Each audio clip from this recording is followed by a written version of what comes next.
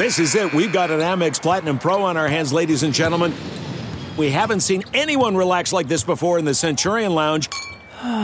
Is he connecting to complimentary Wi-Fi? Oh, my. Look at that. He is. And you will not believe where he's going next. The Amex dedicated card member entrance for the win. Unbelievable. When you get travel perks with Amex Platinum, you're part of the action. That's the powerful backing of American Express. Terms apply. Learn more at americanexpress.com/withAmex.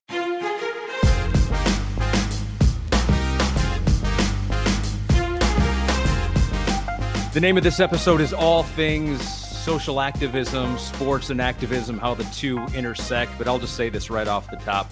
We don't know all things social activism and sports activism. We just have our own experiences that we have learned from and tried to learn from and can share those with you. And in this episode, I would encourage you guys, if you're watching it on YouTube right now, to do the same thing. Take the opportunity to share comments down below that you feel like need to be heard or could be shared, because we all have unique perspectives. We've all lived unique lives and have opinions and things we've learned from what's happened over the past years of our lives. So I'd like to introduce my co-hosts once again. We got Corey Robinson there in San Antonio, Jac Collinsworth as well, with their own unique experiences. And Corey, let's just start with you, because, we've all grown up, either in sports, rooting for sports. Corey, your father, David, one of the greatest NBA players of all time. So your experience is going to be totally unique from everyone else's experience. Just speak to kind of your thoughts in this moment, which seems to be at a crossroads, not just in sports and activism, but in America itself.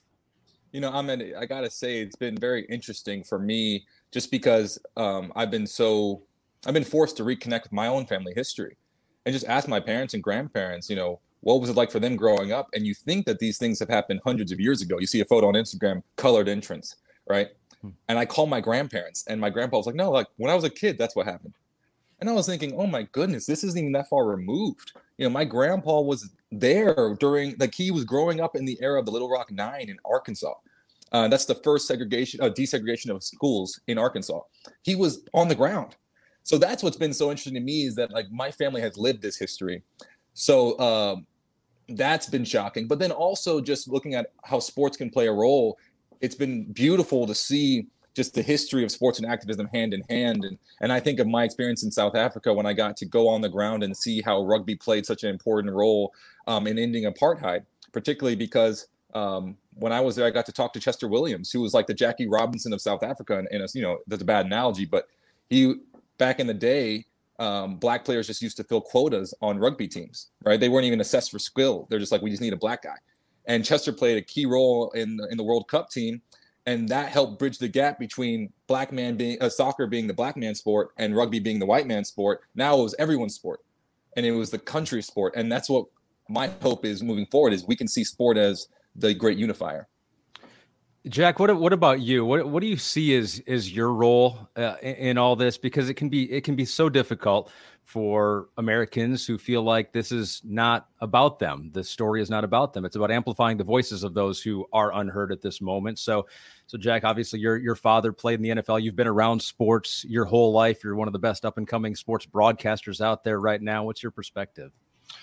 Well, I mean, it's an American story, so I think this is everyone's problem. I don't think it's, one side or another side. This is an American problem, and I think there's a lot of things that a white person cannot understand about what an African American has gone through, has experienced, or a prejudice in a daily life.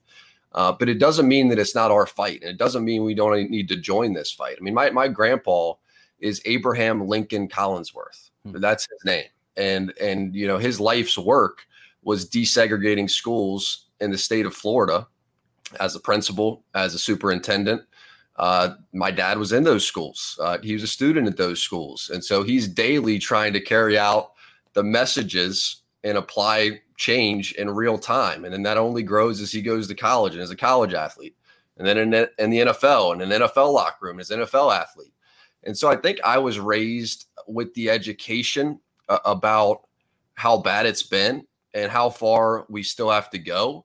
And I think it's clear that even now, as we're in 2020 and you see things that are happening right now in the world today, that we still have so far to go. And I think it's almost mind-boggling to me when I hear some of the stories from the 50s and the 60s. And don't get me wrong, we've come a long way from where it was. I mean, it was disturbingly bad. But we still have so far to go. And I think just remembering the history in times like this is so important. And I think the history is something that we're going to really outline as we go through this today. Yeah, I clipped off, and there's so many stories out there about how crucial of a role sports has played in bringing some of these issues to the forefront, shining a light on them. It's also disappointing, too, because you also see the numerous times that has been done, and has it affected change to the point that we thought it would? And I think the answer to that question a lot of times is no. Corey, what you played football in Notre Dame. Obviously, you're around your dad a lot as he was going through the NBA. What unique perspectives did you have? What did you feel as a black athlete playing football, watching your dad play? Well, the thing about sports is that it really is the great equalizer when you're on the field, right? When you're in between the lines, those are just guys, right? Those are your teammates, those are your brothers. And, I look at every one of my teammates from Notre Dame, doesn't matter what background or ethnicity they were, they were my brothers. We would die for each other. But then it's weird because as soon as you get off the playing surface, that's when everything changes. And it's fascinating just hearing the old stories of the guys coming up, our forefathers, who played for the entertainment of others. And those fans were the ones who were racist and prejudiced against them. So that's a whole different level of just patience. Like now we don't really see it at that level where, you couldn't go eat at a restaurant after the game. Imagine being on the Boston Celtics team in the 50s and you go, or in the 60s, and you play your game, you win them a championship, and then you can't even go eat at a restaurant afterwards. Like that level, I couldn't even imagine, but I never experienced anything like that. So me personally, and I didn't play sports in college or professionally, obviously, but I've been in sports broadcasting my whole life. And I'm half Arab. My father was born in Qatar, off of Saudi Arabia. I've never been there. I really don't know him that much. And so I have the name and I have the skin color, and that's about it. For me personally, I feel like in my broadcasting career, and this is why it's so complex and it's all individual, I feel like there have been times where my name has helped me in my career. I feel like in any type of media endeavor, people are looking for something a little different, something unique. And I think just by way of my skin color and my name is that it gave some people that opportunity to hire someone unique. And so that's why I think it's super complicated when you talk of privilege and who has the advantage and who has the disadvantage. It can be so unique to each individual that we're not all the same. It's different for each and every one of us. And so I think that's just important, Jac, as you said, listening to the stories out there and trying to understand where other people are coming from. Yeah. And I think it takes, you got to get off your ass a little bit and go educate yourself. And if you don't feel like you understand the history of this stuff, go read. I mean, get on Google and spend 20 minutes and learn about the history. And and I did that today, just specifically to the history of sport and going back to Jesse Owens. I mean, in the 1930s, when Adolf Hitler is saying white supremacy, the white supremacy race, and Jesse Owens has to crack that. I mean, think about the 1930s. Jackie Robinson coming again in the 40s, in the 50s. Think about Bill Russell in the 50s and the 60s, putting everything on the line in terms of his own fame, in terms of his own notoriety, to go fight for things that were so much bigger than him that he understood. Jim Brown in the 1960s, Kareem Abdul-Jabbar in the 60s and in the 70s. Then you have Tommy Smith, John Carlos in the 68 Olympic Games where they raised their fist, their black glove fist into the air. And they were widely vilified, criticized during that time. But now 50 plus years later, it is seen as a defining moment in the civil rights movement. And so there's the picture right there. And I think that brings into a new lens. I mean, because that specifically is during the national anthem, right? I mean, that's seen as a time when it's a great American. You want it. You play the anthem of your country. I think it's really readjusted the lens in which we see the Colin Kaepernick protests. I mean, I don't understand how you can realistically sit there and go, be bothered by some of the things happening around the world right now, some of the non-peaceful protests, and in the same breath be against Colin Kaepernick in a peaceful protest as he tried to make the lives safer for all Americans in the streets. His protests were against police brutality against unarmed black men in the streets. I mean, how is that so polarizing? And so I really think now in 2020, we were re-examining the Colin Kaepernick protest of 2016. And that raises some questions about what's happened over 4 years that's now readjusted that in people's minds. And I think this thing, it just gives you some idea that over from 16 to 20, that there's been progress like that of how far we still need to go by the time we get to 2030, if you will. And I think it's staggering. Yeah, I was there, Corey. I was there in San Francisco during this. I covered sports in the Bay Area for 6 years, and Colin Kaepernick was there, and did not start his career as an activist. It came after a couple of years that he was implanted as the starter. But it was, I can just say from experience, and the Bay Area is a very progressive liberal area. And so you'd think there would be more support, and there was a lot of support for him in the Bay Area. But I found it very difficult to cover it because, in TV, and it's not something that we necessarily talk about all the time, but we are there for the customer, and the customer was split. There was certainly people that we heard from that thought it was disrespectful to the flag and thought that the protest should be done in a different way. And so it made it very difficult for us because at the end of the day, why does our opinion matter more than anyone else's opinion? Why should our opinion be broadcast louder and farther than someone who is at home that doesn't necessarily have that same platform? And so we found it, at least I found it tough in that situation, even though I supported Colin Kaepernick and his protest and his platform to speak up on something that he thought was very important to him. But it just shows how difficult it can be sometimes to navigate those waters. And one thing I would like to bring up is Jack is right. In 4 years, a lot has happened, right? Think about the just in the past that was so controversial and 4 years ago. And then now every company in the world basically is issuing statements saying we condemn this activity, this is wrong, and basically taking Colin Kaepernick's original, side, and just in 4 years. But at the same time, too, it's so tough because in 4 years, nothing really has changed. Still innocent black men are still being targeted and murdered by our law officials. So that's what is so heartbreaking. And I think a lot of people are just frustrated because it's like, okay, well, we're having so much change on a social level, being able to talk about these issues, but it's not translating. And one of the things that I learned from just being at Notre Dame was when I was in student government, one thing was very clear to me, and it was that students have a 1 to 4 year window, right? Like you get on campus and you're like, this is wrong. I want to see it change in my time at Notre Dame.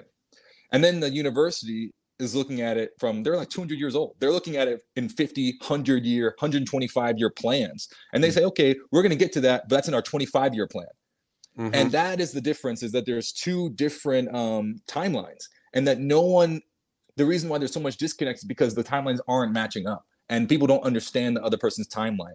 And I think that's what we need to understand is there's a American history timeline that's going very slow. And then there's our immediate timelines, like we need to change now. And we need to make sure that those timelines are more aligned so we can actually see more change happen in 4 years. Yeah, I mean, I think the change, the progress that we've seen over 4 years is huge. I just think we need to capture it and immediately turn it into action right now, because I've never felt more, 4 years ago, it just felt like it was like a 50-50 split. It was like, how can we politicize this? How can we make it right and left? How can we make it black and white? How can we make it as polarizing as humanly possible? And right now, I feel like everybody's trying to get on one team. And I think we need to grab that. And I think we need to do what we can with that right now. Push that as far forward right now as humanly possible. So I would turn to you, Corey, who was president of our class at the University of Notre Dame. And I would say that if you have all of these people, white people, black people, Asian people, Hispanic people, everybody going right now, let's do something. What can we do? What is the best course of action we can take in this exact moment? Where do we start? What can we do?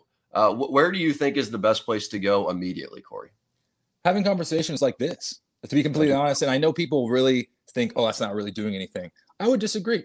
And I said this before, you never can underestimate the power of a one-on-one conversation, because that's you don't know if you're someone's first interaction, right? Like, and I was thinking about that today earlier. Like when I was growing up, I was one of 4 black kids in my entire high school. And 2 of them were my brothers. So, you know what I'm saying? Wow. So if you think about what that means, when every time you go to a sporting event, there's only 2 sets of black parents in the crowds at every sporting event. So for a lot of people, I was probably their first interaction with a black kid on their team, a first black teammate. I was their first black classmate. And I mean, that's in 2005 or whatever, that's in 2005, 2006. Like, this isn't that long ago. So the power of a one-on-one conversation, the power of a one-on-one interaction is so powerful, because now you can help break down that prejudice moving forward. So I think that these conversations are so crucial that are happening in sports locker rooms around the country, in coaching tables and in owners and GMs, like when they're sitting down and talking, how can we better serve our employees, our partners? And then honestly, Jack, we're 3 months away or 4 months away from an election. So this will be the best chance. So you have conversations now, you talk about it, you understand the other viewpoint, you educate yourself. And then in November, you show up to the polls and you vote, particularly in the local and state elections, because that's where a lot of the change happens. And people, they underestimate how impactful they can be. Because think about this, Jack, a lot of the swing votes on a local, like if you go to a city election, what is the margin of victory? Could be a couple thousand. Imagine if in Notre Dame, you just got 4 dorms and you just said, we're all going to go vote today. That's a couple thousand people right there. You could swing an entire election by just getting 4 dorms to go vote. That's crazy powerful to think about, isn't it? Yep. Hey, Corey, and I apologize in advance if this is too personal, but I'm just curious about your experience growing up with a father who was famous in the NBA. Did you ever feel like you had a difficult time connecting with other parts of the Black community, that your experience was so different than other parts? And I talked about my own experience being different, and our own individual is being very complex and it's very messy, that sometimes it's hard to connect even with those that many people in the outside world would say, oh, it'd be easy for Corey to make friends. Well, I think that my experience, it's just been such a unique experience, just because, my dad is famous, and we were able to go around the world and talk about basketball and sport. And we've had, like I said, the power of sport to open doors as far as just conversations. I've been able to listen to people that other people just haven't been able to listen to because they're basketball fans. So in that sense, I think it's a very unique experience. But I think that can only enrich my experience going forward, because my number one thing is to listen, right? So I'm just like everyone else right now. I'm listening to everyone talking and sharing and pouring their experiences out. And I'm trying to figure out how the next opportunity I have to speak up, like right now on this podcast, how can I bring those experiences to the forefront? Yeah. So that answers your question. Sure, absolutely. And I think, this is a listening tour, and I hope that's the case, because when I think about it, and you see a lot of anger out there, you see a lot of anger from people from all different backgrounds. And what always strikes me about anger is that it's a representation of some sort of pain. There's pain somewhere there. And I think if we could all be a little more empathetic in trying to find that pain within that person, because I think a lot of times you see an angry person, and it can be in any walks of life. It can be a far right supporter. It can be a far left supporter who's just angry at the world. If we can look past that anger and try to find where that pain is originating from. And I think that's what a lot of people want. We want you to understand why we are angry, why we are in pain. And it starts with having a conversation and asking those questions and trying to figure it out. So I think you're right, Corey and Jack. It's a listening tour, and we're trying to understand each other just a little bit better. Yeah, man, I can't agree with you more. I think humanity isn't partisan. We're just people. And I think that being able to play sports has really opened that up for me personally. When you're sitting in a locker room and there's a kid, from the Midwest that you have nothing in common other than your love for football. He might be white, you might be black, and your other teammate might be Latino. But guess what? You all are in it for the same reasons. We all care about the same thing. We're all fighting for the same thing. And then that opens up the conversation to be like, hey, I want to learn more about your Black experience in South Texas. And I'm happy to share. I want to learn more about what it was like growing up in the Midwest, So that is the first step. And then that empathy then grows into action, because of course you're going to fight for them. Like I would fight. And like I said, I would fight and die for any of my teammates because I know them. You know, I've had those conversations and I've listened to them. And I think Jack he was such a big part of the team too. Like he was always around the guys and he knew a lot of the guys on the team. Like he can probably speak to the bonds that you create are just so much more than, you know, than any type of boundaries can divide. Like these are people, like human relationships. Yeah. Big part of the team. Overstatement of the absolute century. I thought you were a big part of the team, Jack. I guess that could be a big part. Yeah. And I think for in large part, it comes down to we need more Black leaders. I mean, is that so hard to understand? I mean, I think a lot gets fixed with Black leadership because I think you need that message from the top. And I don't think there should be anywhere else to start but the NFL, but the National Football League. I mean, you look at 32 head coaching jobs, and you're looking at that picture on the screen right there. 32 head coaching jobs and 3 Black head coaches. 17 of the last 20 head coaching vacancies, they've gone to white candidates. I mean, that's in a league where 70% of player rosters are African Americans, and you have 3 Black head coaches. The NFL has 2 African American general managers for 32 teams. So you have 64, right? 64 leadership positions. 5 African Americans that are leading. Yeah. 70% players and 5. You have 5 African American leaders. It's 8% leadership that's Black. I mean, this is 2020. And so while we want to say that we've come a long way from the 50s and from the 60s, this is 2020. And we are talking about 8% leadership in one of the biggest organizations in our country, one of the most popular for sure. And I think we have to start right there. I think if we're gonna talk about problems, talk about fixing problems, we got to start right there with leadership. And this one's been looked past for far too long. 100%. And it's the actionable. It's like we've identified a problem. The NFL, to their credit, has tried to figure out and brainstorm ways to fix this problem. This vacuum in leadership from the Black community in the NFL.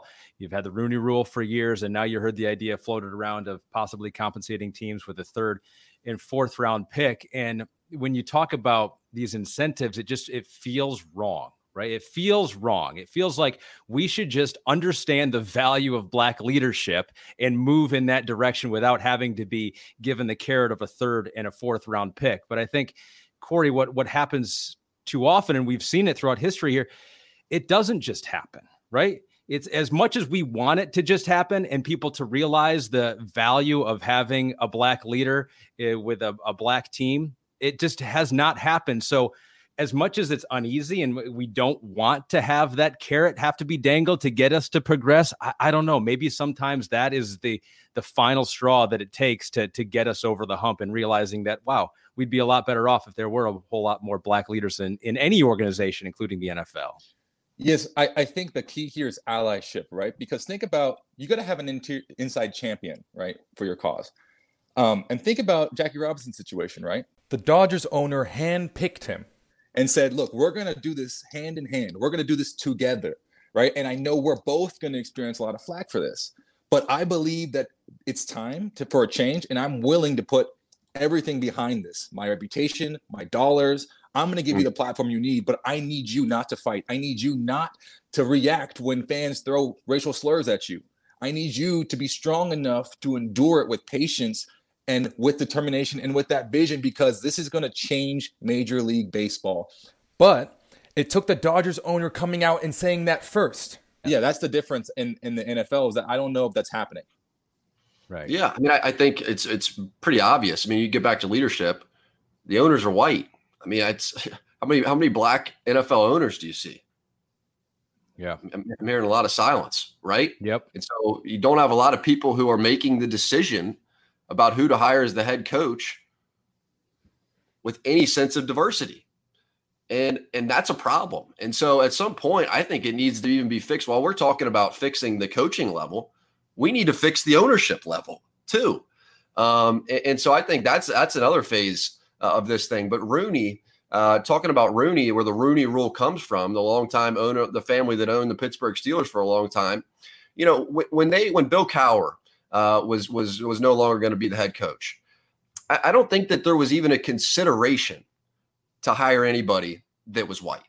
I think they said, we're going after a young, Black, talented head coach that we are going to support in every single way and ensure that he has success. And we're going to give him time, and we're going to give him resources. And we're going to help him in every single way. And guess what? Mike Tomlin's one of the greatest coaches in the history of the National Football League.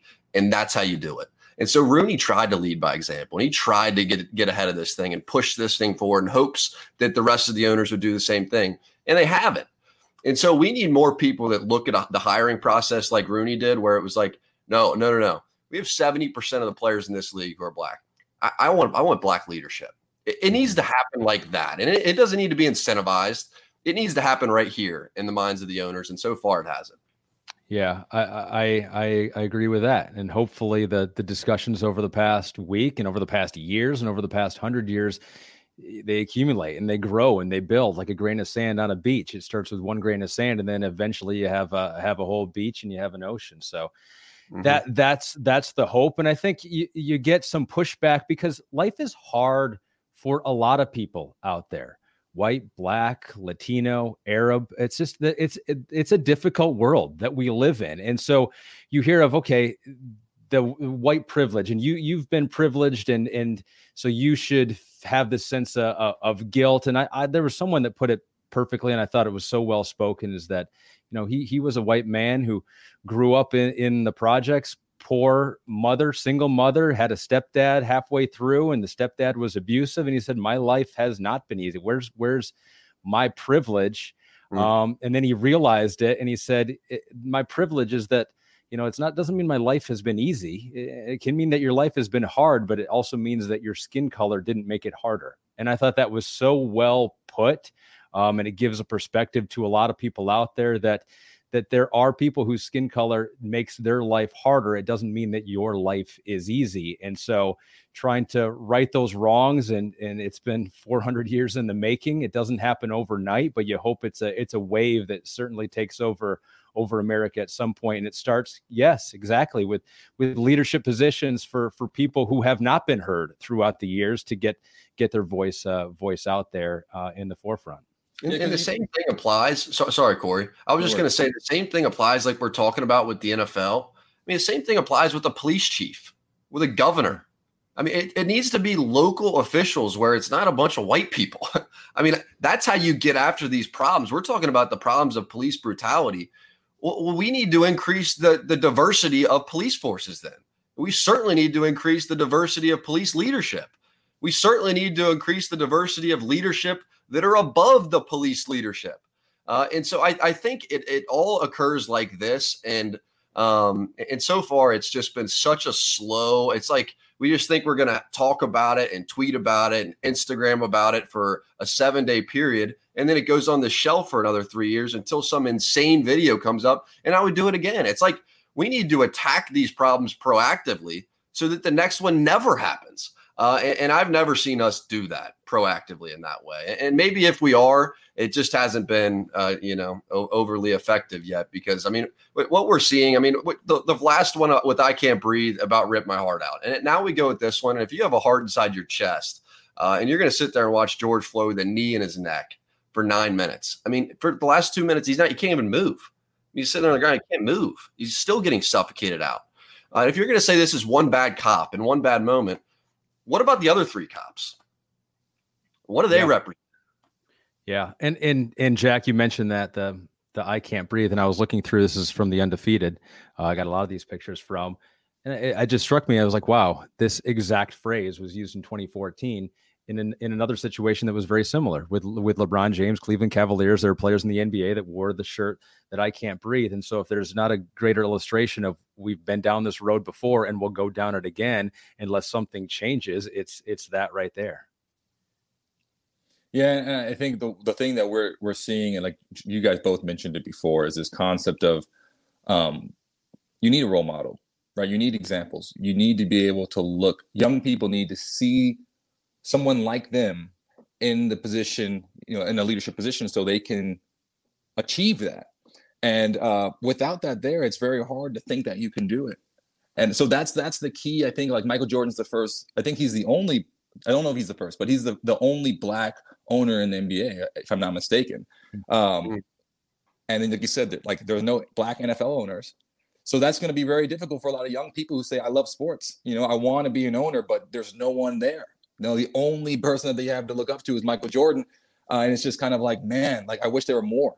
I wish there were more opportunities. So that's going to be a key. Just there needs to be a path that's clearly established so people know that they can do it. Corey, I was going to ask you, because I mean, even watching the documentary, and they had the part where it was, you know, Michael Jordan said that white people buy shoes too, right? And there was an election going on in North Carolina that was a highly I think he said like Republicans. I think Republicans and Republicans and Democrats buy shoes too, whatever the line was, so. Right?